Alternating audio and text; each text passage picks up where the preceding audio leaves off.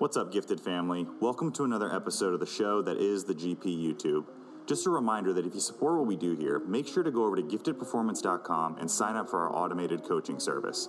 For only $1 a day, you'll get access to 15 highly customized training programs, a macronutrient calculator, our meal planning feature that lets you build and save meals based on your macros, as well as access to our private Facebook group. All subscriptions help us in continuing to put out great content to get you to your fitness goals. Thanks for stopping by, and without any further delay, let's get into today's video. Enjoy.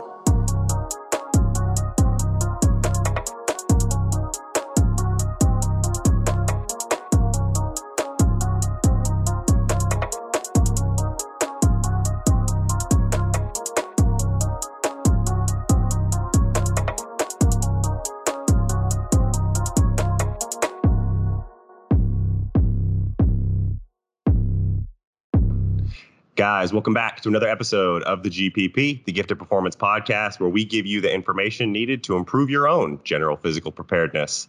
Two-man show today, which is very rare. I'm not flanked by any of my co-hosts, and honestly, it's somewhat of a good thing because we won't be bogged down. It'll just be me and Doctor, and that's the last one. I promise you, it's going to be one and done in the Dr. Dave's, at least today. He does not appreciate that. I am here with Dave Tilley of Shift Movement Science. Dave, how are you doing today? Staying sane? Yeah, man, we're hanging in there. Thank you for having me on, and it's my pleasure to chat with you a little bit. Yeah, we really appreciate it, honestly. So the general scope of our discussion today is we will start very specific with Dave's kind of area of expertise, which is gymnastics, both recreational and competitive. And then we'll kind of zoom out a little bit to look at kind of sport culture and LTAD as a whole. But first off, I wanted to give Dave a chance to kind of introduce himself. If anyone out there has watched the podcast before, you know I'm not the best introducing kind of guy. I'm not great with introductions. I always botch it. So I want to give Dave a chance. Dave, give us a rundown on kind of like education, some of the places you've been, some of the coaches that you worked with, and who would you say is your biggest coaching influence? Yeah, for sure. So I guess the highlighted footnote version is I did gymnastics my whole life. I competed up through level 10, which is kind of the JO, the Junior Olympic system in the States here. Competed at college at Springfield College, Division III school, but I loved my time there. And then also while I was there, got my doctorate in physical therapy, and then went on to get a 2-year postdoctoral certification, did like a home residency for sports physical therapy. And then another year after that to get my CSCS. So I kind of have all those three. I'm done taking tests. I'm over studying for a test, unfortunately. But yeah, and I've been coaching since I was about 15 or 16 on a junior mentorship, and I've continued coaching throughout my academic career. So kind of started with lower level gymnastics and then worked my way up to working with optional level gymnastics, which is what I still do here in Boston, kind of part-time. And then, yeah, just through a web of different, luck meets opportunity collision course with, CrossFit was popular. And I started getting into the powerlifting, weightlifting, CrossFit world with Power Monkey Fitness. So I still kind of work with those guys. And my early career in physical therapy, along with strength and conditioning, course collisioned with Power Monkey Fitness and became much more, friendly with Dave Durrani and all those guys, Chad Vaughn, Jess Lucero, like that were there at the first camps. And so my approach to gymnastics, medical training, strength and conditioning training, all that kind of stuff was flipped on its head because I was hanging out with some elite level Olympic weightlifters at my gym who were coaching very high level athletes, which I'd never seen before. I'd never lifted weights. But then also the medical side was very much jumping ship from the only medical stream to more of a hybrid based model of PTs also being strength coaches. And my mentors, Mike Reinhold and Lenny McCreen, are kind of tip of the spear when it comes terms to that model. So I was very much in a melting pot of all these different things changing. And it dramatically changed my view on what I thought I knew about gymnastics coaching and performance and sports performance on the medical side. And so the last 5 years has been my company Shift started as a blog in that time to be like, I have to like vomit this on a blog post to make sense of it. You know what I mean? And I also think I have a unique point of view, maybe as a coach, as an athlete, as a researcher and stuff like that. So the blog turned into a company because one, I was spending too much money on books and I needed to not put myself in more debt, but also people ask, like, what do you think about these things? Things are changing so fast, like in the 2013 to 15 era. So I was like, all right, I'll start doing some seminars. And flash forward, almost 10 years now, we're in the 8th year of Shift, and it's become quite a monster. So that's the highlight, point. I work as a PT during the day. I coach at night. I run research and stuff with Shift, and Shift has some really cool projects growing in kind of the gymnastics, CrossFit space. I've been lucky to work with, anyone from the elite and college level gymnast all the way to some CrossFit Games athletes, some very high level powerlifters, some very high level weightlifters. So I'm kind of a meathead myself and still enjoy working out. So I kind of have the gymnastics young kids side of the fence. Then I have like the adults who actually listen to what you say side of the fence. Where do you think your area of expertise was the most? Like if you could go back and, train between Olympic weightlifting or choose between weightlifting, CrossFit, or gymnastics, and you could rewind the clock, 20 years, where would you dedicate the majority of your time? Where do you think that you would have been the best? Yeah. So what I was most interested in, and I've kind of more so said this on the podcast, is I was never the person who loved gymnastics. Like some people love doing gymnastics. They love competing. They love these crazy skills. Like I enjoyed it, don't get me wrong, but I was much more in the process of, I liked the work. I liked learning the hard effort. I liked my community. My coach was amazing and taught me values that, I very much take with me today. I still talk to him all the time. I enjoyed that side of it, like the camaraderie, the teammanship, the hard work, more so than competing. So gymnastics being a unique sport was hard to kind of grapple with that. But honestly, going back, and especially like the last 5 years, I've done a lot of Olympic weightlifting. I feel like if I had found Olympic weightlifting earlier, it's hard to tell whether I might have been more gifted towards that because, my body type is definitely short and stocky. I'm very hypermobile, and I think I had a lot of exposure to great principles, but I didn't get the best basics. I didn't have the best kind of like focused practice techniques back then. So who knows, maybe I would have been a better Olympic weightlifter. But that's kind of hard to tell because I started Olympic weightlifting after so many years of gymnastics that it came naturally to me. So it's kind of like hindsight is 2020. I think gymnastics was better for me in terms of the community, the work ethic, the wellness and stuff like that. So I'm not going to go back on my word. I love gymnastics. Very true. Heavy gymnastics background, big Olympic weightlifting background. What is the best Dave Tilley CrossFit workout? What is the one that you see on the board and you're like, oh, I'm going to smash this. I'm going to crush this. Oh my God, dude. I've smoked Diane in like 2 minutes and 5 seconds. Like, yeah. When I actually started to deadlift the right way, so any of that stuff, like I don't do as much CrossFit anymore now these days. I'm much more in the traditional strength conditioning, only because of my time constraints. But yeah, back in the day, like 2015, when I was like peak after college, it was like Diane, I could dominate like Chelsea pretty easily or Cindy pretty easily. Like that stuff was not a problem for me. Yeah. So started out as nice snatches. So started out as a blog. That's such an interesting inception story. Started out as a blog. What it has shifted to what it is. Shifted. Ha. You like that? Uh-huh. Has grown to what it is today. What would you say the current mission statement of Shift Movement Science is? What is the one thing that you want to accomplish?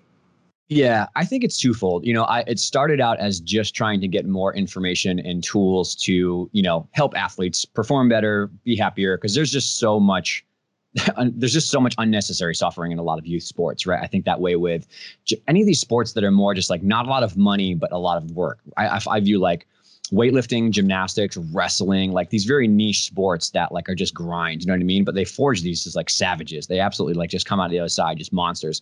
And I think that those people get exposure to life lessons, positive role models, all the values and stuff that then make them go on to be incredible humans. Like, and I've said this on other podcasts that I firmly believe someone in these niche sports like weightlifting, gymnastics, CrossFit, whatever, are going to like learn the values that they have to go on and like go to medical school and cure cancer or like start a business that changes like world hunger, like something crazy like that. I believe that these sports, not that other sports don't, but these sports very much forge incredibly resilient and hardworking people who just do it for the better of themselves and the community. So that was the original start of Shift and why I did it, along with personally, I wanted to be happier knowing what I was doing was evidence-based and working. And if I could give other people those tools, I found that other medical providers, other coaches were much happier and had a lot less, stress in their life when they had tools to know how to solve problems that they commonly face. So it started off as that, just like, let me help myself be happier. Let me help athletes be happier. Let me help other people share this information.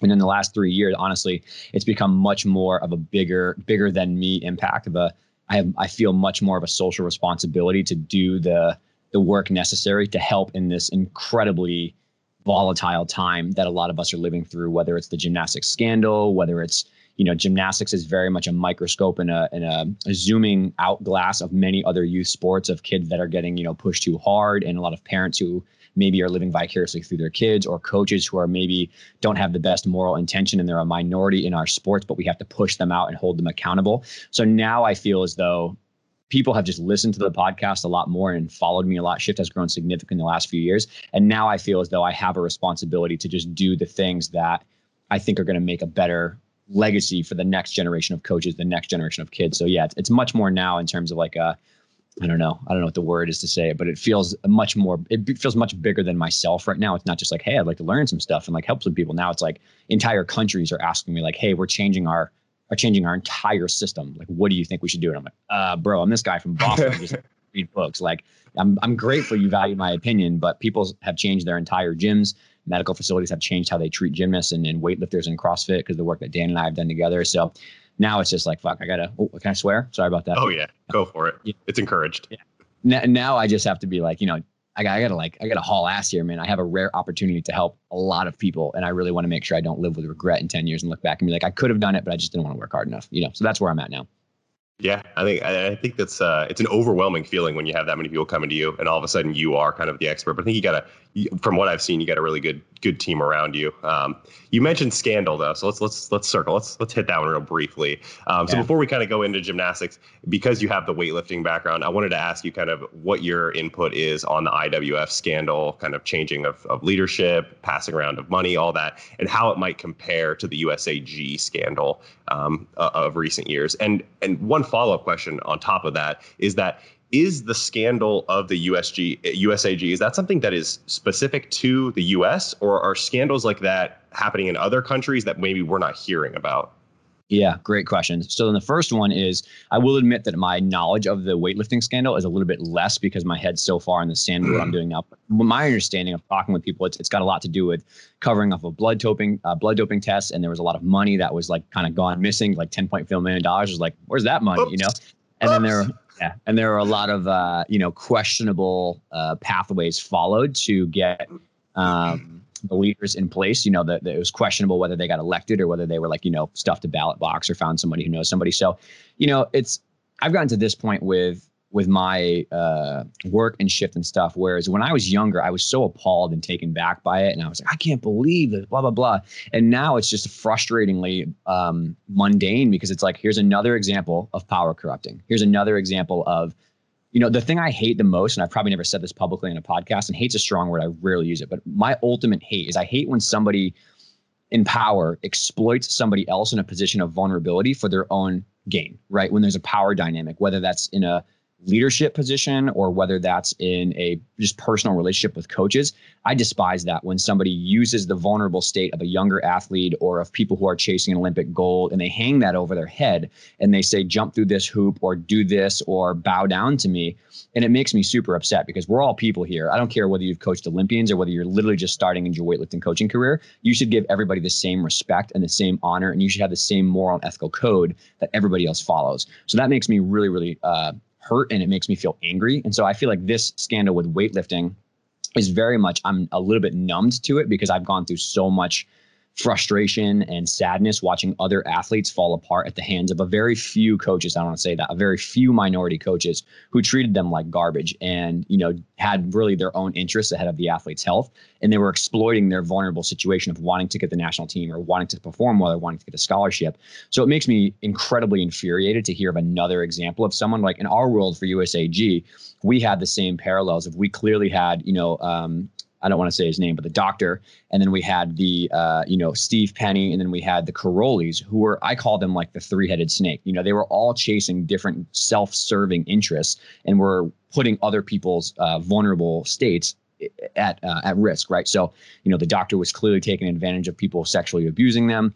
The Karolyis were looking the other way, turning a blind eye, and were putting, not even about the sexual stuff, they were putting people through horrific workouts and overtraining and pushing through injuries because of their own self-serving, I need to win, I need to be famous, this is my, status, this is my American dream, as so many, like the 30 for 30 podcast showed that with the Karolyis. Yep. And then you very much had Steve Penny, who was like, clearly drunk on power, right? Hungry, wants money, he came from biking with the Lance Armstrong situation to USA Gymnastics, and he wanted the money and the power. So all these people are self-serving interests, and they're putting the athlete's lifetime of work and sacrificing their childhood at risk for that. And along with, like, again, there were some coaches in that arena who were doing the best thing by their kid. Amy Borman and Simone is the best example. They did exactly what they needed to do to protect her and keep her safe and try to like help her through that. Unfortunately, there were still a lot of problems that came up with her because USAG failed to protect her during those times. But there are examples of people who are doing the right thing, treating kids well. And we all need collectively as a majority, in same way that the weightlifting scandal has to happen too, is the people who are doing it well and who have a spine to stand up against those people who are not acting well. They have to be the ones to band together and push that minority out of the sport and overhaul the institutional level things that are allowing that to happen, which is, I'm sure we'll get into a lot of other things around long-term athletic development and early specialization and medical care and science-based practices. But a lot of those things set the stage for an implosion to come about with like this massive scandal, right? And then your second question about, is this worldwide? Yes, it is. Because what we saw happen is we had the entire scandal and it's still falling apart. It's still unfolding. But then we had Jennifer Say in the Netflix documentary Athlete A came out, and it very much uncovered the real issues, which is, you know, the sexual assault stuff is horrific on a level it's hard to understand.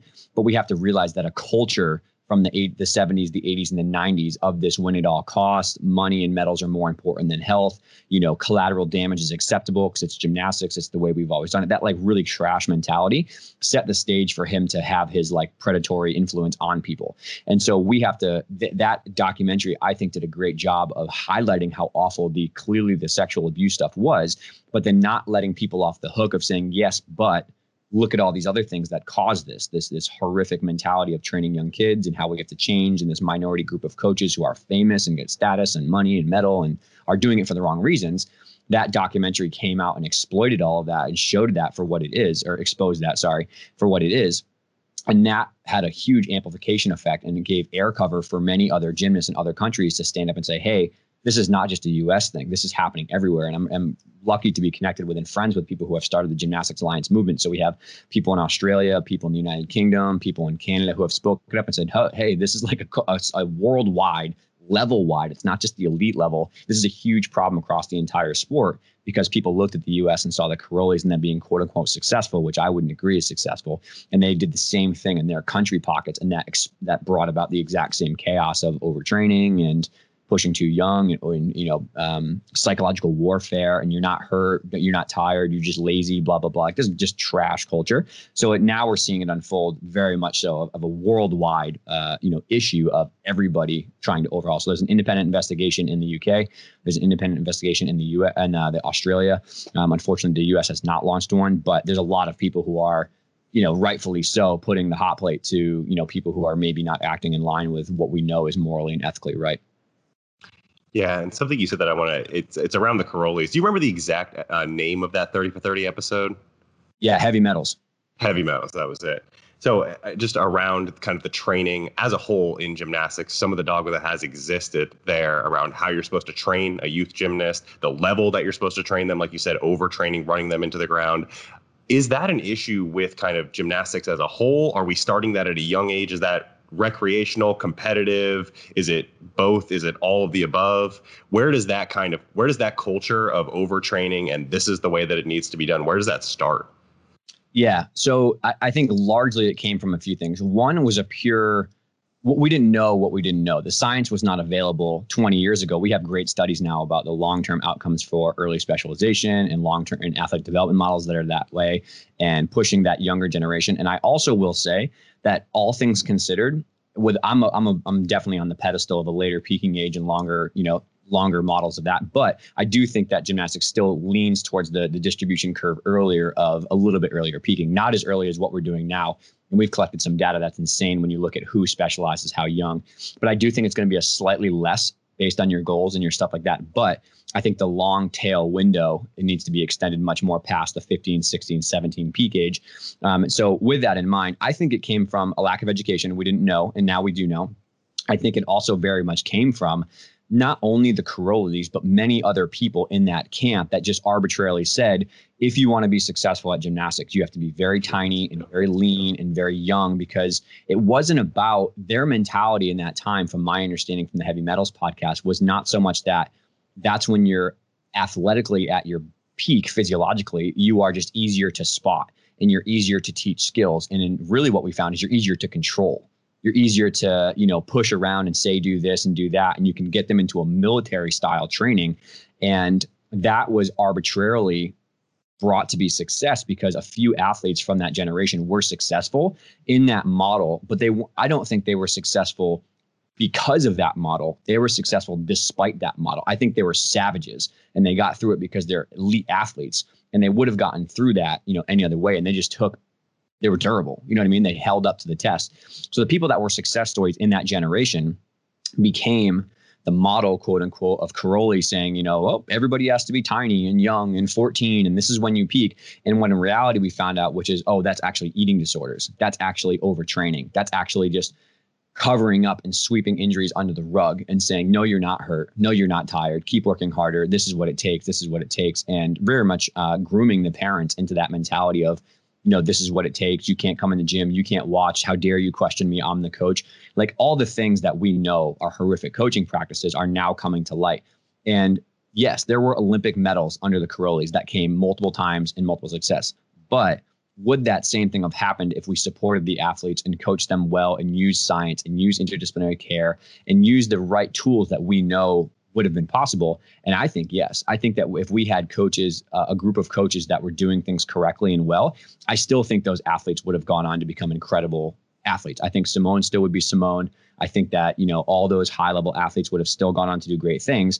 I think we wrongfully had a causation, not correlation situation where we blamed and said X equals Y. Hard coaching, dictatorship type coaching equals Olympic medals and success, not, the multiple other factors and variables that go into that. So I think that what we're seeing is it's changing now because there's so many good examples of amazing coaches who are doing the right thing.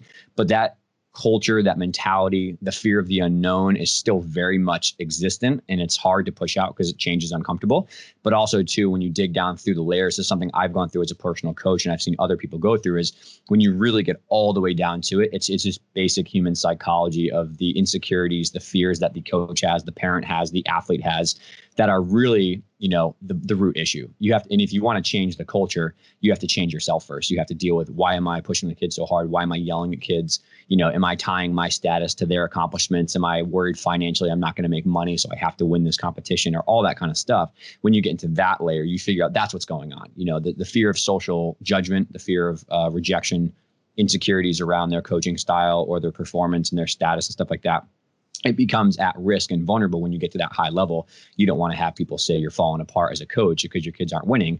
So you push them super hard and you cover up those injuries and you maybe make some decisions that you're not proud of. And that's where we get into this really hot water. Yeah, and maybe it was my own naivety. I think when I was told how gymnastics culture and how gymnastics development kind of went along, I was told the things that you were saying there, like overtrain them very young, push out puberty as long as possible, maintain that small body size, that small body weight, as that will be more favorable for gymnastics. But that never really made sense to me. This is a very strength and power sport. You need to be resilient. You need to have the ability to absorb those forces. So delaying puberty, under eating, overtraining seemed very counterintuitive. It seemed not very kind of like evidence-based. And it was my own fault for not digging into the research and not understanding it more. But you're someone, and I don't know if you're alone in the field or if you have other individuals that are pushing that evidence-based practice. Are you do you see yourself as the leading force on evidence-based practice, or are those other individuals that are kind of alongside you that are helping you out? Yeah, to the first point, I want to agree and say the exact same thing, is that I was very much, I'll say I was brainwashed when I was a younger coach. I did the exact thing that I think people fall trapped to, which is get involved, get some talented athletes, and you want them to do well. And so you just ask for help and you get mentorship, and you very much fall into this trap of doing whatever somebody else does and following the myth and the folklore and the passed down knowledge, which is valuable. Don't get me wrong. But you can't only follow that blindly. You have to also look at the empirical evidence. You have to work hard. And what we had is continual evidence-based practice being pushed off to the side because it conflicted what personal values and approaches were. So the evidence was across aligned with someone's coaching a philosophy or approach, and that made them defensive because of maybe an ego thing or because they didn't want to look like they didn't know what they were doing. And it very much became, I'm not going to listen to that because that's going to say that I don't know it all. And that was a self-defense. And the exact same reason why gymnastics coaches don't hire strength and conditioning coaches and nutritionists and mental health providers to be on their team full time. They just do it all. They get too much put on their plate. So I want to say that I've been through that and I understand it. And then I think we're seeing the shift happen now because people are realizing that despite those approaches seeming successful 20 years ago, we have a massive attrition rate, a massive burnout rate. We have huge injury rates, a lot of stalled performance of kids that start when they're juniors and don't make it to senior level because of all this stuff. So people are like, okay, I did follow what you said, and all I got were back fractures and burnout, and my gym was losing money because everyone's quitting and it's too hard. Like, what the hell's going on here? And you realize that those people were successful because they just abused the kids and they found a way to cover it up. Not everybody, a small minority, but the ones that like were successful and we made the model after, that was why we got into that hot water. So now what we're seeing is, honestly, it's grassroots movement of people who are frustrated because they're doing what they're supposed to do, quote unquote, of just body weight conditioning and lots of high reps and lots of high hours. And all they're getting in return is kids that are frustrated and hurt and overworked and very, very tired and resentful towards the coaching mentality. So I think that's what made shifts take off more, was luck meets opportunity. Whereas like I was just like in that position, I was like, dude, I'm trying everything I've been taught and people are still hurt and I'm really frustrated. I feel like trash as a coach because everyone's just angry with me all the time and I'm resentful. And I'm trying to be this hardcore dictatorship type coaching that's supposed to make people successful. And all I'm getting is pissed off kids and parents. That's all I get. You know, I'm not getting high level success. I'm getting kids that break down and quit before they get to their goals. So that's when I started leaning more towards the evidence again. It looks like just me, but I have an amazing team of people around me who have taught me. I have some of the best mentors in the world. I have Mike and Lenny on the medical side who are phenomenal. I have some of the best strength and conditioning coaches who have taught me everything from like, Andy Tisch, who was Matt Fraser's Olympic lifting coach back at the OTC. He was the one who taught me how to weightlift along with Dave Picardi. So like I had them helping me out with like weightlifting, right? And then I have some of the best gymnastics coaches I've been lucky to talk with, like Nick Ruddick, and I've been really fortunate to learn from other people who have coached at the elite international level and consult with entire countries and federations. I have not produced an elite level gymnast, nor do I want to. That's not my passion, but they have taught me the things they do, and they firmly 1,000% believe in what I'm saying in the science. And not only do they believe in it, they say it works on the national and international elite stage. So it's like, okay, it's me maybe sharing the information, but it's really Mike and Lenny and Nick. And I work with Dr. Casey, who's the new women's team national physician. She's incredible. Dr. Cruz on the men's side, he's incredible pumping out research. So I think that I also have people on shift side, like my, Becky and Taylor, who just make it look like I'm doing a lot more because they're so helpful to me. So it's really all of these people that are helping me behind the scenes, teaching me. Like, don't get me wrong, I do read a lot of books and I spend a lot of time doing my own innovative work and trying to come up with the best protocols and stuff like that. But it's collectively everyone's thought process because everybody as a unit is just fed up. You know what I mean? That's the sense that I get, is like everybody that I've talked to on my podcast with elite level gymnasts or coaches or NCAA, everybody universally is like, this sucks. I'm not as happy as I should be. The sport is so amazing, but we are just doing it completely wrong. There has to be a better way. And so that's why I feel like my work and my podcast has been successful with evidence-based practice, because people want to know what the last 20 years of research have said. And that's what's so frustrating, is this has been around for 20 years. Like Dr. Sands was writing studies in 2000, 2005, that era, about gymnasts lifting weights and about long-term athletic development. And many other people were saying like, this is available. Why gymnastics don't you change? And they're just like, gymnastics is different. Like, we don't need to, you know what I mean? Like, you don't understand, you don't get it. And then you have people like me and Nick and Dr. Casey, people who actually were gymnasts, did college gymnastics and are still involved in the coaching side and go, no, actually, I do get it. No, actually, I actually have been there. And I'm still telling you this is not working as well as it should be. And so that's kind of where the movement toward evidence-based practice came from. But then now the sport is just so hard. The sport is just so complicated that coaches, I am empathetic towards coaches because I'm still one. They get asked to be too many things. They get so much is dumped on their plate. They're overworked and underpaid. They have parents squawking in their ears. They have colleges squawking at them. They have no time to read an evidence-based, like the lead. They don't understand this terminology, right? It's very hard for them. So that's where Shift kind of filled that change, that gap about like, okay, here's all the geeky stuff. Here's what it means practically. Here's how we use it practically. Just you do the work to actually try and change, and I'll help you along the way.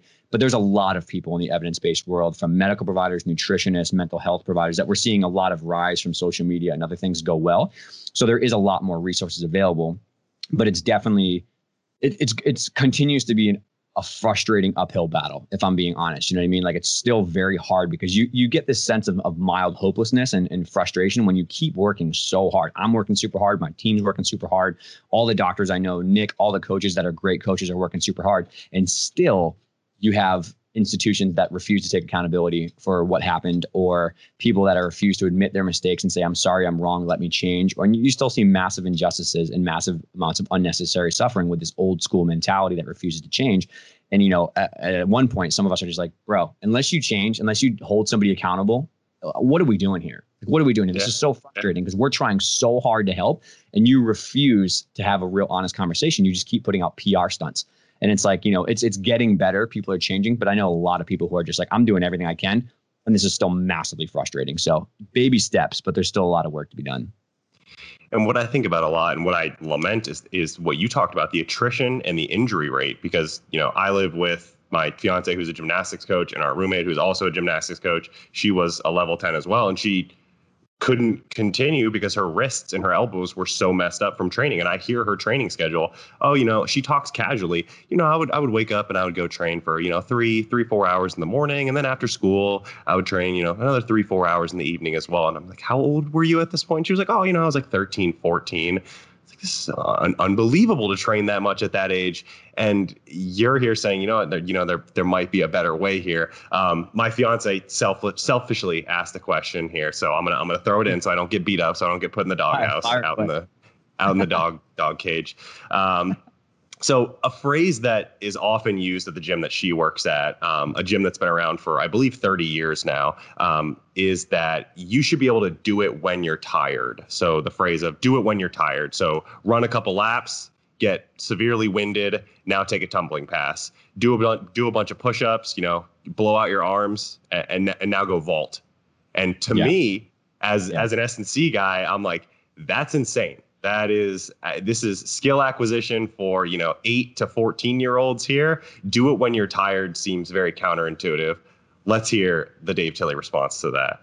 Yeah. So, and it all ties together very well, right? And these are all just different examples of taking on the myth and the folklore blindly, right? And then not cross-referencing or cross-checking. Is this in line with the evidence? Is it the best practice? And I think this is a problem that I had that many other coaches have, is when you only surround yourself who are singing your praises and saying you're awesome and not wanting to stand up and ask you, maybe you have a different opinion, all you get is an echo chamber. You hear the same thing over and over and over again, right? And so this has to deal with the injury thing she was talking about, the metabolic stuff, which I'll answer.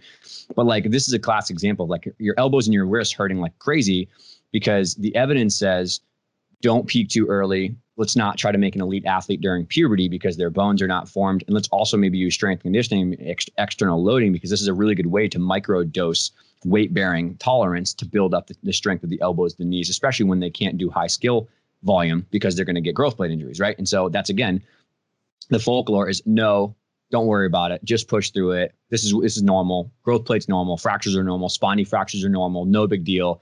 Don't use weights. You're going to get bulky. You're going to lose your flexibility. You're going to get hurt, blah, blah, blah. All this like clearly wrong evidence, right? And not only that, is the evidence actually says the opposite. So that just propagated through the culture. And the same thing has happened with the metabolic side and the strength and conditioning side. And I remember I'm really good friends with Chris Hinshaw, who was like Matt Frazier and Catch and Daughter's endurance coach. And so I went to Power Monkey Camp and I like sat in on his first basic energy systems lecture. And I was 10 years into coaching at this point, and I was like, I have never heard any of this. None of this. I've never heard about capacity and lactate clearing and stacking and working all this stuff. I'm like, where the hell was this in my coaching education, right? They were like, do floor routines until your legs get tired and then do a dismount. That's a good idea. And I was like, yeah. And I watched people just tearing their ACLs left and right, right? And so I started to like, okay, I'm going to put the stuff that I knew. I'm like, literally, I got taught, if you want to get endurance for gymnastics, you should do watered down sets, then do half sets, then do back-to-back half sets, then do some sled pushes in your sets, and then you should just do back-to-back full floor routines. That was the evidence-based practice for gymnastics cardio, along with running circuits and these long, grueling morning sessions. And all I found is that what we were doing is we were either exposing them to high risk, high skill acquisition periods of fatigue, or we were asking them to do really long aerobic circuits that just make them look hot and sweaty. And that must be working because they're hot and tired and sweaty, like success, right? And then Chris taught me, and I learned so much more about like training specifically the anaerobic window and training metabolic repeats and training lactate clearing and training these systems that work in those things, and then funneling those in a periodization point of view to the things that are successful, of like floor routines, like tumbling into a pit a couple times and doing some like lunges and some squat jumps and handstand walks to very much teach the systems how to work anaerobically. And so this is another classic example of, what has been passed down year after year after year in gymnastics and what quote unquote works. And I've seen the best programs in the world of the quote gurus who are teaching all these cardio things. And I'm like, bro, that doesn't really have that much evidence support for it. And like, I think that if you just tried a 4 to 6 week periodization block with proper, bike intervals and proper, lactate clearing, stacking workouts, I think you'd be less hurt. Girls wouldn't be landing short and blowing their ankles out and also just fatiguing so much in their routines. And now we're starting to see it more and more, where I think really good strength coaches are starting to get involved because coaches are asking for help. And you're seeing some really great coaches who are actually producing evidence-based metabolic, 3 to 6 month periodization funnels to go from general aerobic work to specific lactate repeats and specific anaerobic window stuff, and actually building someone's anaerobic capacity and clearance or buffering capabilities, and then asking them to do a floor routine or a bar routine. And so that's like a prime example of, again, what was passed down over and over and over again was only passed down because there was nobody being willing and able to say, maybe I don't know the best evidence, or maybe I'm not willing to put in the work and read there. And I learned from a lot of people, Jay Leiden and Chris Hinshaw and many other people. And I started playing around with those things. And I was like, damn, this is definitely working and kids are less hurt. But it's happened with everything. It's happened with training hours, with year-long athletic development and taking an off season. It's happened with later peaking. It's happened with flexibility methods, strength conditioning, nutrition. There's so many things that I feel like one of the solutions is overhauling the education system, as we'll talk about. There's so many things that I feel like if we just combined our knowledge of, coaches need to pass down their technical knowledge of how to teach Yurchenko and how to tumble. That's gold. I've learned so much from some of the best coaches like that. But you definitely shouldn't be asking them for nutrition advice or for strength conditioning advice, right? Or for mental health advice, or for all these other things that are clearly in like a physiologist or a mental health or a doctor point of view. So if coaches, the newer coaches are very open to it now, but if there are coaches or parents or medical providers or anybody, I'm not just pinning coaches, that aren't willing to work in interdisciplinary teams and have that mindset, then they have to leave. They have to be asked to leave. There's no way about it. That's the NGB's role, is to say, hey, change or you're suspended. We're not going to let you hurt kids anymore. And that's the role there. But it also takes the individual's responsibility to say, like, I realize I don't know enough. I'm going to change. And usually it comes in the form of an emotional catalyst. Mine was the coaches that I work with saying, like, we actually hate being around you because you have an ego. The kids saying, like, I don't want to do this anymore. I'm quitting because I'm hurt all the time and you're super frustrating to work with. And you clearly just want this for your own Instagram reel, not for what's best for me. And that hurt so bad that I changed. Right. And like a lot of people go through that now with the Gymnastics Alliance movement, be like, oh, no, I actually hated you for 10 years. I only did it. I wanted my goals and a scholarship, but I actually hated every moment with you. And I'm still working with athletes. Like, I can't wait to get to college. I hate this gym that I'm a part of. I'm just hurting all the time. I just want to go. And so long-winded answer, but it's just classic example of different paradigms of, following what has always been done and what is 20 years ahead of you, and not really being open-minded to cross-examination, instead of like putting in the work and the time and the effort and the humility to read research and try things and be okay with fear of the unknown. And I've created a little bit of a hypothetical here that could either be your dream or this could be your nightmare. So let me know. So if we wake up tomorrow and Dave Tilley is the head, you are the head honcho of USAG's elite development. So stars, hopes, tops, whatever you feel most confident speaking on. What does that development curriculum that you just talked about, what does that actually look like? And first of all, is that your dream or is that your nightmare job? No, it's not my dream. I don't know. No, it's not. I had some involvement with, when I was like 2013, 14, 15, I started to have my consulting interactions, whatever you have with national team and stuff. And like I said, there are some incredible people at that level, not only here in the USA, but the UK, the Australia, although whatever. There's amazing people that gave me hope, honestly, like Tammy and Seren Salcianu are one of the first people that kind of believed in what I was doing, even though it was so like against the grain. And I will forever be indebted to them because of what they did exposure wise, but they are just good people, and their athletes and their gymnasts are very, very successful, but also they love them like family. So not everybody that I interacted with was I like, oh, I don't know if I like this, but the closer I got to some of like the inner ring, the farther I wanted to get away. I was like, this is not worth it, man. This is like, I'm the only medical provider here and I'm getting treated like garbage right now when I go to these clinics and stuff. And I don't want to be a part of this. And I think I can have a better impact on some other people. But I think that they weren't ready to change or hear an open opinion. But now things are getting much better with the new staff they have. But To your question, no, I'm not the person for that. That is not what I'm passionate about. That's not what I love. I find a lot of value and gratitude from serving, the grassroots kind of level and stuff like that. So I've done some consulting work, and I've worked with Dr. Casey and other people, and I have interacted with a lot of those athletes, but I'm not the guy right now to be the head of, I just hate management too. Like, I'm not the guy to oversee and do political stuff in management.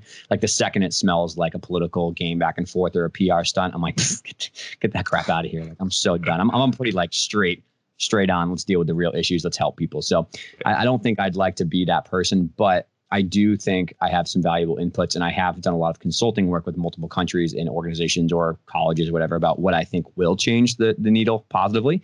So the three things that I can think of is we definitely need to overhaul the educational systems for new and for existing coaches. I think that is, I would say 85% of the people in gymnastics, coaches and other people, are amazing humans who just got really terrible education.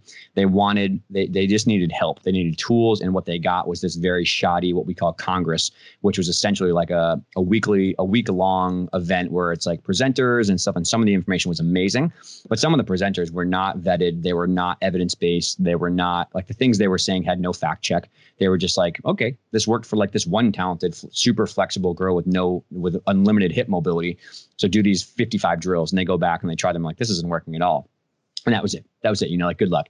So I think that most people just needed better education, and they just didn't get it. So if I feel that if we really want to see significant change, there should be a mandatory 1 year combination of academic and mentoring program to become a gymnastics coach at the recreational or the basic level. So you need to not only take coursework in child psychology, child development, strength and conditioning, flexibility, long-term athletic development, flexibility, all that kind of stuff, basic anatomy, physiology. There should be an academic component to it, and you should take it. You should pass tests. You should make sure the course instructor should be very high level, either coaching success with medal success, and also, like human level. People like them. They're good coaches. They're good people. Like Amy Borman should teach a session. We should have these great coaches like Tammy and Seren who teach great sessions on the gymnastic stuff. Like, you need to learn how to spot and have drill progressions and conditioning and all that kind of stuff. You need that. But then also there should be a parallel mentorship program, whereas here's the 75 people that we have vetted and trusted and believe in our philosophies and will teach you the right things, but are good humans. Find one of them, and you have to do 5 hours, 10 hours per week of shadowing for 4 months to learn all their ways and know how to teach these things. So I think for a year, you need that. If you'd like to go to the level 10, the elite, the college level, you should have another year of advanced coursework of high level physiology, high level, strength and conditioning and all that kind of stuff. So I think that has to happen. And I also think that we need continuing education units, kind of like the medical stuff, is where you should be required to learn from these courses. The NGBs should put out new courses with new evidence. They should invest money for the best experts to teach these things and help them get to the practical level. But you should be required yearly to take ongoing education. So like, that's, until that comes along, I don't think there's no dent that's going to change that way. So that needs to be like standard. And I know they're actually working on that now. Like, some of the new leadership at USAG I've touched base with, and they're actually really great people who are doing a better job. And I think they're trying to move towards that. They've kind of pushed out some of the old guard, so to speak. So that's one. Two is, I think we need like a mandatory ethical and moral code, right? There has to be a standard set of principles. Here's what you do. Here's what you don't do. This will get you suspended. This is an infraction, but this is how you handle these hard situations. And again, back to education, I think a lot of coaches just don't know how to properly handle some hard conversations about the kids aren't motivated. The parents are squawking in my ear. Early recruiting is a problem. I don't know how to help with this athlete get stronger, or they're always like, financial struggles in a gym. Like, they need help more than they need getting attacked. So I think like you need to have those things in place, but like, it has to be like a foot in the sand about like, no, if you do this, you will not get your opportunity to coach again. And I think we're seeing that now with like Maggie Haney, for example, was suspended for 8 years, but there's still a lot of behavior at meets and at practices and at gyms that's unacceptable. And gym clubs need to hold their staff accountable. Peers need to hold each other accountable. Like, we all need to do better of self-policing and self-policing ourselves as well, to have the same ethical code for everyone to live by. And it doesn't matter if you've been to the Olympics. If you overtrain somebody and push them through an injury, or go against medical advice, or you're just pushing someone super hard when they're going through puberty and you have a lot of injuries, you're going to get sanctioned and you're going to get violated for that, because that's not the way to do it. That's not how we treat kids. So like, that's another one too. Is that not the job of Safe Sport right now? It's partially. And I think Safe Sport is growing more involved a little bit, but I think they're definitely leaning more on the sexual abuse, which is super important. But they need to be, there's more coming along with emotional and physical abuse, but it needs to be much, much more stringent than it is now. It seems like they've bitten off more than they can chew, Safe Sport as kind of like an organization. It's a monumental job. So I definitely understand they're going through. But at the same time, I think that it's challenging to do that. But at the same time, that's what needs to be done. You know what I mean? Like you need to have that backbone and that spine to stand up against things that are unjust, because they've lost trust in the community, because there's still people who are doing the wrong thing and getting away with it. There are still people as part of all the organizations, not just USAG, that were part of that old school mentality. And maybe they have changed and I don't know them, but I'm pretty sure there's still people who are misbehaving and not acting appropriately that are not getting held accountable for the things they're doing. So I think that's a part of it. I think Safe Sport has done a better job of making channels and funnels to report abuse allegations, but there needs to be independent investigations. You need to have checks and balances. You need to have all that kind of stuff if you want to be successful and get the trust back in the community. And I think, I work at a YMCA. I've worked there for the last 8 years because early on in my career, I just didn't feel good. It just didn't feel right. The alignment of morals and values of the gyms that I were working at with USAG were not in line with my personal values. So I dipped and I was like, I'm not going to work for gyms like this anymore until we change. And I've been there for 8 years. It's been great, but they need to do the same thing of establishing rules and ethics and guidelines and anonymous complaint channels. And we don't want this to be a witch hunt, which I think unfortunately sometimes it becomes, whereas, you can definitely get some crazy parents or crazy coaches or crazy athletes who maybe feel slighted and they don't take responsibility. And I don't want to at all downplay the reality that, people have complaints and they should go, but there are definitely some situations where like a crazy parent has said a coach has been disrespectful or blah, blah, blah, when in reality, like they just need to be maybe more self-aware of their actions as a parent.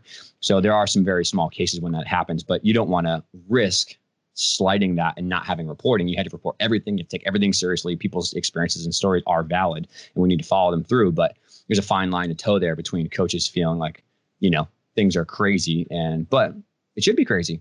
We've done some pretty crappy things in the last 20 years. So we deserve to kind of get our feet held to the fire. Absolutely. Yeah. You said you had a third aspect of that curriculum for us. Oh yeah. I think that thanks for reminding me that I got off on I derailed you. Yeah, they're good.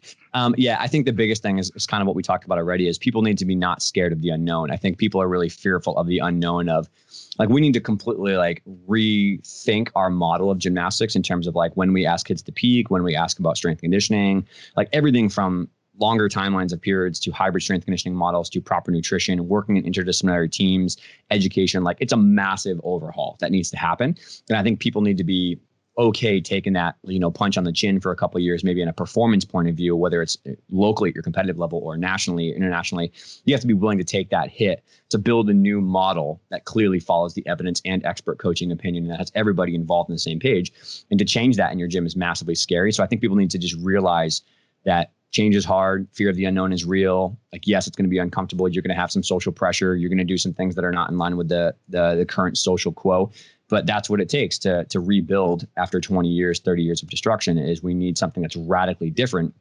And that's happening right now, thankfully. But until you're open-minded to being like, okay, I'm gonna swallow capital and financial gain for 2 years, or I'm going to swallow competitive success for 2 years to make brand new systems and overhaul, which is what we're doing in our gym right now. Until you can have that courage and that spine to stand on, it's not going to happen. So the entire sport across the world needs to say like, we need something new. Let's support each other. Let's do what's best for everybody. And then we'll get back to, hey, can we have a high level competition and who's the best country and stuff like that.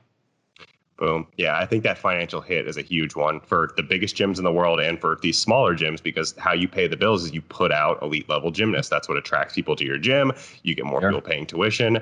And what you're saying is, hey, listen, like we got to take a step back. Can't emphasize that. But what you're promoting, if I'm getting you right here, is there is the possibility of building a curriculum, building a program, a culture around gymnastics that not only maximizes athletic development, but also respects that long-term athlete development model, right?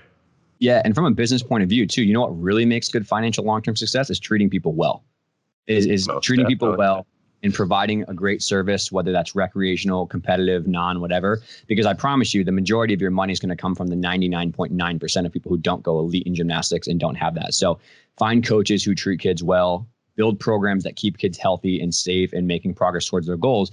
And what you lose in temporary financial or growth success, because maybe you're changing things and you actually may drive, but we've drove away a ton of people who were not online with us, not changing to be super hardcore and pushing and yelling and screaming and scholarships and all that kind of stuff.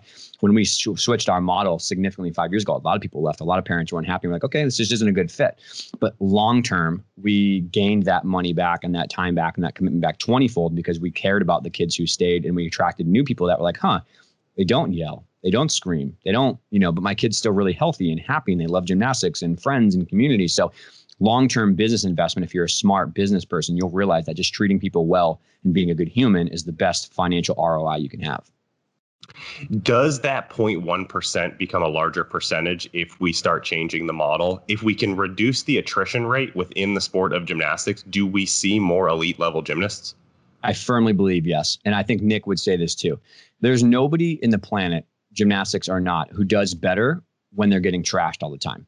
Nobody performs better when all you hear is negative, no, you suck, it's not good enough, blah, blah, blah. Like, who in the world wants to go to the gym for 16, 20, 25 hours a week when they're just getting yelled at all the time and treated like garbage? Like, nobody, right? I firmly believe there are hundreds, if not thousands, of level 8, level 9, level 10 gymnasts who had incredible potential, but got their legs chopped out from underneath them and couldn't get back because of so many injuries and pushing too early and not being patient in this environment that was pressing too hard on them. We put these kids on a hamster wheel of success when they're young in gymnastics, and we expect them to be better, perfect. Win this meet, win hopes, win elite qualifiers, win the junior national championships, make the senior team, make it the worlds, make it to the Olympics, win 2 Olympics, win 4 Olympics. Like, it's never good enough. It's never good enough.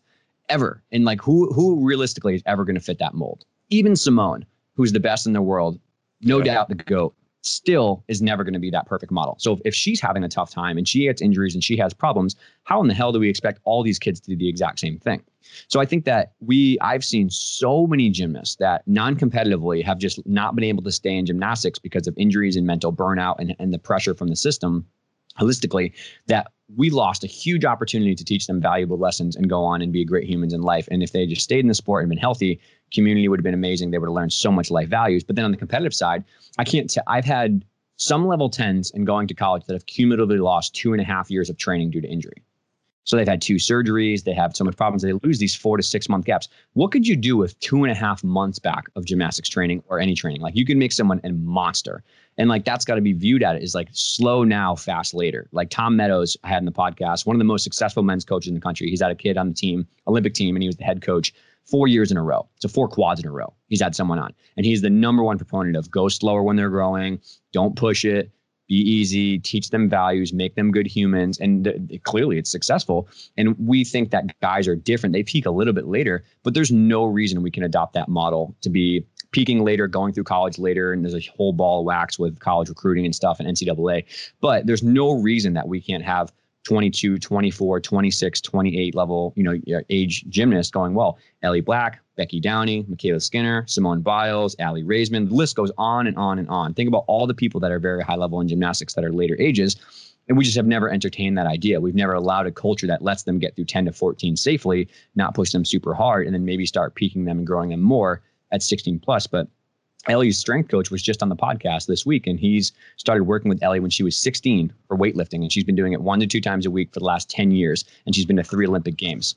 Like, maybe we should listen to him. Maybe we should listen to Ellie. Like, maybe we should. It's like, no, that's an outlier. Like, I don't think so. Every college team lifts. Every single college team lifts and has a periodized schedule and does things later. Like, I think maybe we're on something. Why can't 12-year-olds do it? And it seems like a no-brainer for some of these coaches. You're a gymnastics coach. You love the sport of gymnastics. It's been your entire life. Here's a model to where we can create happier, healthier, and even more importantly, because this is what makes your money, more skilled gymnasts. But you, with your model, the evidence-based model, there's still that resistance. I know there's still that resistance. I worked in strength conditioning for a year. I got that same resistance. Rowing coach, cheer coach, baseball coach, it didn't matter. The strength stuff, that stuff doesn't matter. It's all on the field. So, there's a lot of strength coaches that are going to watch this, and they're going to want to know kind of how do you go about introducing this stuff to the coaches, getting through to them? Because a lot of them have very thick skulls. Yeah. And I want to definitely hold everybody accountable and say this is an everybody problem. Like I said, minority of coaches are the ones who are not the great people that we're talking about. 85% are good people, just got bad education, need help, right? Which is why Shift exists. But there are definitely a lot of medical providers who I think are just going through the motions when they treat a gymnast. They don't really know the evidence-based practice, and they don't really go above and beyond to understand the sport. So they get crappy medical care. And there's also strength coaches like we talked about. I've had many college programs, like college programs who I never thought would entertain weightlifting. And they were like, you know what? We're going to try it. We're going to try it. And you know what they get when they go to the strength program room? A football program. They go to the strength conditioning room and they get a weightlifting program for football players because the GA is the one leading it because the head strength coach is too busy and he's got another team. And there's 2 kids in the weight room that he can't manage. And so he hands it off to the GA and that person gives them a program. And the girls are like, one, I'm super sore. Like I'm doing way too much volume, mega sore, but I have no idea what I'm doing. And they come back tired and more cranky injury wise because they're doing heavier deadlifts or they're front squatting and they have no idea how to do it properly. Right. So to the person, and Duesh Podell is our head of fitness here at Champion, and he's done an amazing job with the elite guys that come, the college girls that come. It's just like, keep it simple, man. Start basic. Like the training age for gymnasts in the weight room is 0, if not maybe a little bit here and there. So like their dose, it's a good thing. Their dose response is going to be so high. You're going to get so much for your investment because they just spend a little bit of time. But you don't need to go crazy with their advanced, contrast training and like super crazy sled sprint drills and like all these ridiculous plyo circuits. Like you don't. What you need to do is you need to keep it basic, and you need to fill in the gaps of their training that they're not doing. Direct glute training with hinging, right? Like single leg weighted hip lifts, upper back strength and vertical or horizontal rowing, because not a lot of gymnasts do direct pulling. So like fill in those gaps. Dynamic stability, some basic Turkish get-ups, some basic split squat pelvis position stuff, some basic anaerobic conditioning with bike sprints, like nothing crazy. And I think that you can get trust in the door like that for 3 to 6 months. But go to practice, watch what they do, talk to their coaches, ask their opinions. Can you help me build a strength program? This is all of us together. Don't just kick the door in and think that you know everything because you listen to Charlie Weingroff's new DVD and you're the man, right? Like just because you have that under your belt doesn't mean you're going to be the best strength coach for gymnasts. You have to like really understand the demand of the sport. And I think that the best thing I did was listen. I listened to all the strength coaches, but I put on my gymnastics filtered glasses. Like I listened to Eric and Mike Boyle and Mike Reinold and all these people that are studs in the strength conditioning world and Charlie.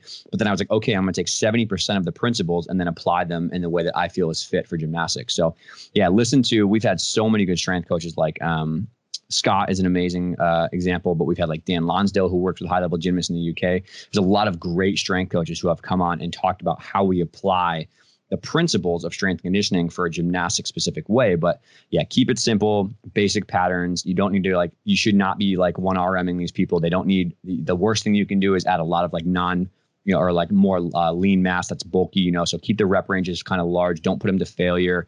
Use movements that are really low barrier to entry and just like make it fun, make it enjoyable, make it an experience of team bonding, because then they'll start to be a part of the culture change you. And then the best episode I've had, no shout out to Scott, but Lou Porciazzu is the head strength conditioning coach for the women's team at Michigan. And he's had quite a 10-year journey of going from just starting, not really getting through to the coaches and that kind of stuff, and slowly building trust over multiple classes. And people who then seniors would say to the freshmen, like, I know you don't want to do this because you came in as an elite gymnast and you were saying this is not going to be helpful, but this is actually what you need. This makes you better. This makes you a better gymnast and a healthier gymnast. Then the coaches on board, and Lou's done an amazing job of helping mold that culture towards it. And now they have one of the most successful programs in the country. And I know Denver's another example that's done that. I know UCLA has done that. I know Utah has done that. I've been really lucky to work with these people. Every single one of them hit friction points 10 years ago when they started and just slowly built trust and communicated and worked together as a team. And now it's like one of the things they swear by to be successful. Yeah. How long has he been at Michigan? Lou, 2 years. 10 or 11 years. Okay. So he probably, I think that math adds up. He probably coached Carrie Pierce. Possibly. Yeah. That can definitely be it. Yeah. Carrie was at Michigan. Shout out, third place. I would say she's rather strong and conditioned. Yeah. Something I did want to circle back to, and I just want to give you a chance to kind of touch on it, or if you feel like there was anything that we missed, any other negative consequences that you've seen from this kind of arms race of early specialization. And it's not just gymnastics. Gymnastics is kind of put up on this pedestal as this like epitome of early specialization. Yeah. Here's this sport that does everything wrong, and it's not necessarily just gymnastics. We're seeing the same thing happen in American football, in basketball, in soccer, in weightlifting. What are some of the other negative consequences that you've observed there? Yeah, I think we've hit on a lot of them, but obviously from the performance side of the fence, think about how much time you're losing maybe with burnout, injuries, low motivation, the monotony of training. Like that's just real. I think so. There's a lot of people who snowball off because of mental and emotional burnout and strain. And, the attrition rate is it's clearly what it is. And this is an interesting thing I didn't say, but I think it's an important topic is when you look at the literature on attrition rates and injury rates and surgery rates, you see an incredibly alarming rate of all those things, right? But it's not the whole story. Gymnasts are stubborn. They're not going to speak up when they're hurt. They're not going to say, they quit. And like for every 1 to 10 gymnasts you see who make it on the competition floor, there's probably a whole host of people who might have a boot on and are not at the meet and stuff like that. So like I don't think the stats are reflective of the reality of the situation. I think a lot of it, unfortunately, is being covered up. And I was a part of a research group that wrote a large chapter in a new textbook about these kind of things. And when you look at the literature, it's a portrayal of what's really going on. So even what we see with injuries and burnout is not the whole picture, which is where it leads to the health thing is like there's clear mental and physical strain with a lot of mental health concerns that gymnasts have talked about with anxiety and depression and even in some cases like suicidal tendencies because they were pushed so hard when they were young that they couldn't hack it in terms of like having coping skills. And it's not their fault at all. It was the person who put that hack it mentality in there, like just be tougher, just go harder, just do it. It's like, that's ridiculous. It's ludicrous to put on a child who's going through puberty. You know what I mean? And so I think that there's a lot of obviously injury rates. We see a lot of people with like back fractures, multiple elbow surgeries, multiple ankle surgeries. And you see clear performance and health drop-offs like crazy. And I think that now we're seeing like the coronavirus has given us a forced experiment of time off and what that does. And I think that, the 5 months was 2 months, but 6 weeks is not an unrealistic thing to have gymnasts take after their long, brutal season and have a relative deload with cross training and stuff like that. But also I don't know of any evidence that says that 14, 15, 16 is better for gymnasts than 18, 19, 20, 21, 22 if we're following the right scientific protocols. And again, that comes from very lackluster evidence that comes from a few good cases of people that made it. But even those people who made it, when you talk to them now, I think have very real concerns about their nutrition, their eating disorders, their overtraining, their injuries, all that kind of stuff. And think about like how good could those people have been if we just gave them the right environment to thrive over their younger years. And then maybe when they were 16, like Ellie, started really pushing the button on how hard we get them going and giving them that kind of turbo boost with a team of people around them that want what's best for them, not what's, going to make the most money or get the most status elevation. The psychological aspect of that is enormous because you get these girls and guys that burn out of gymnastics because they started so young. It was their entire life. They burn out on that and they burn out on physical culture altogether because that's all they've ever known. They know this is physical activity. This is all I've ever had. And now my wrists, my ankles, my shoulders are so messed up. I won't do anything. I won't lift weights. Think about how many amazing athletes in other sports we're missing out on as well. Yes, there's so many. God, it's crazy to me to think about how much performance and how much health benefits are left on the table because we just have not been open-minded to new ideas and radically different concepts of how we approach it. Like, God, there's so much good from gymnastics. There's so much good that comes from these. I wouldn't be here having a company and getting through some of the hard things that I've got through if it wasn't for my coach and my teammates in the sport. No doubt, 100%. And think about all the kids that you positively affect and stay in the sport because you just treat them well. Even if their goal is to compete at low level till they're 17 years old and graduate high school and move on. Like, who gives a shit? That's fine. That's amazing. That's perfect. Awesome. You know what I mean? Like, have non-recreational programs, have competitive programs, have whatever, have adult gymnastics. Like there's so much good that can happen in our sport. And we're seeing a minority of people who are making it sour grapes for everybody because we're not holding them accountable and we're not keeping up with the times in terms of like science change, interdisciplinary care, new ideas like, and it takes a lot of personal courage to get through that. You have to really evolve yourself as a human, but without that, we're going to keep seeing the sport struggle. And I think we're going to a really uplifting time where things are changing, but it's going to be very painful on the path to progress. So buckle in. Something you said on the Iron Culture podcast, and shout out to Omar and Eric. You talked about how many people are getting into gymnastics now and kind of what the old stigma around it used to be like, oh, guys doing gymnastics, like what a pussy, like he must be gay or something like that, and how much it's changing. And we have a coach at Gifted who's our head of strength conditioning, and he's like, his wife is pregnant right now. He's like, gymnastics. That's going to be a gymnastics baby. And I'm the same way. I'm like, damn, what if I had just done gymnastics when I was young? Yeah. I could have been something. I could have been legit. Yeah. Yeah, absolutely, man. It's cool to see. I mean, that's definitely a reason, like we talk about that a lot at like Power Monkey with Dave and with, all these college gymnasts that are on staff that we're all like, kind of like, I don't know, just like having a camaraderie between our college gymnastics days. And like we were talking about, like, God, CrossFit has so much to learn about gymnastics, and there's so much we're not doing well.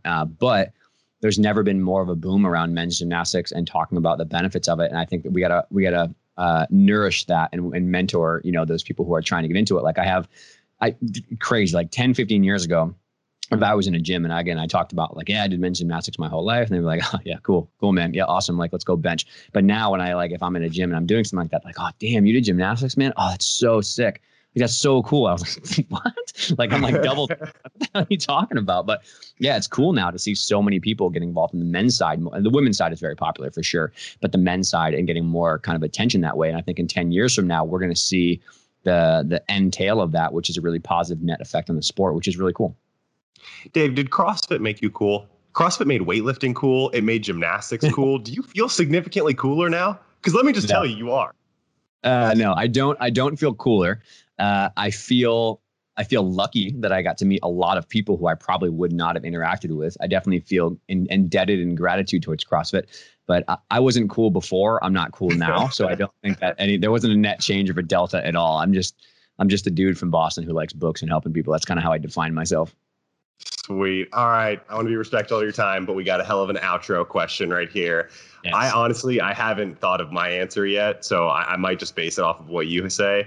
The outro question here, Dave, is would you rather snatch like Lasha Talahadze, world record holder, best 109 plus probably to ever live.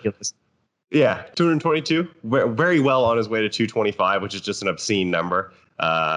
Or would you rather tumble like Simone? Yeah, back in my heyday, definitely tumble like Simone. So maybe pre-21 years old, it would have been tumble like Simone because my life was gymnastics and I loved competing. I mean, I loved training and stuff like that. So it would have been cool to tumble like Simone. Now my goals have shifted significantly away from competitive. I don't have a competitive bone in my body anymore, but I enjoy the benefits of weightlifting still. So now I would say snatch like Lasha. Prior to 21, I would say tumble like Simone.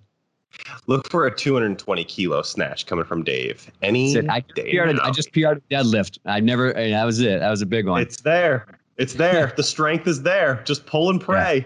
Yeah. The elusive 300 clean and jerk never happened for me. I got 290, but it's on the way maybe. It's coming. I can tell. There's a resurgence. There's some strength. Thanks for clarifying. All right, Dave, anything that you want to circle back on, touch on again as we kind of go our way here? No, I mean, my parting thoughts for people listening and down the road, this will kind of be posted on my site too, is people view me as critical of the sport, but it's only because I love it so much and because I want us to come out of a dark time in a net positive. And I think that there's a lot of frustration. There's a lot of, like I said, that feeling of hopelessness sometimes, but people's work is definitely going towards progress. And there are 95% of people are amazing and they're doing well, and the sport deserves everything that it needs to get better. So please don't take my words as like a negative poopy parade and gossip fest. Like I really am only critical because I love it so much and I want people to be happy. I think that if we have these hard conversations, people in the sport will be happier. Their mental health will be better. They'll be more fired up to be working in gymnastics. But I also think the athletes themselves will be extremely grateful and go on to do amazing things. And then it will come back around where you changed, had the harder conversations, and 10 years from now, your athletes come back to the gym and they love you and they're super grateful for everything you did. And that feeling will be worth all the pain now. Phenomenal. I love that. And I think a lot of sports, not just gymnastics, a lot of sports in general can take some information from there. Dave, let the people know where they can find you. Yeah, everything for me is just Shift everywhere. So shiftmovementscience.com website, blog, Shift on all social channels. We put out a lot of free content. Shift's YouTube is pretty popping right now. The podcast, The Shift Show, is definitely the fastest growing right now. We're encroaching on 250,000 views, which is pretty dope in our 100th episode. So if you're looking for the information free stuff, there's plenty of it. I've written a lot of books I give out for free. If you want more of like the learning actual stuff, we have a monthly membership group, and we also have some online medical courses that I've done. So those are all available too. Awesome. And anyone who needs to find those, all of the links will be in the show notes below. So make sure to check Dave out. Give him a follow. Wealth of information there. As always, I am Ryan. the Squat Father, the father of all things squatting. You can find me on Instagram at @the_Squat Father or at Gifted Performance. We will catch you on the next one. And as always, guys, stay gifted.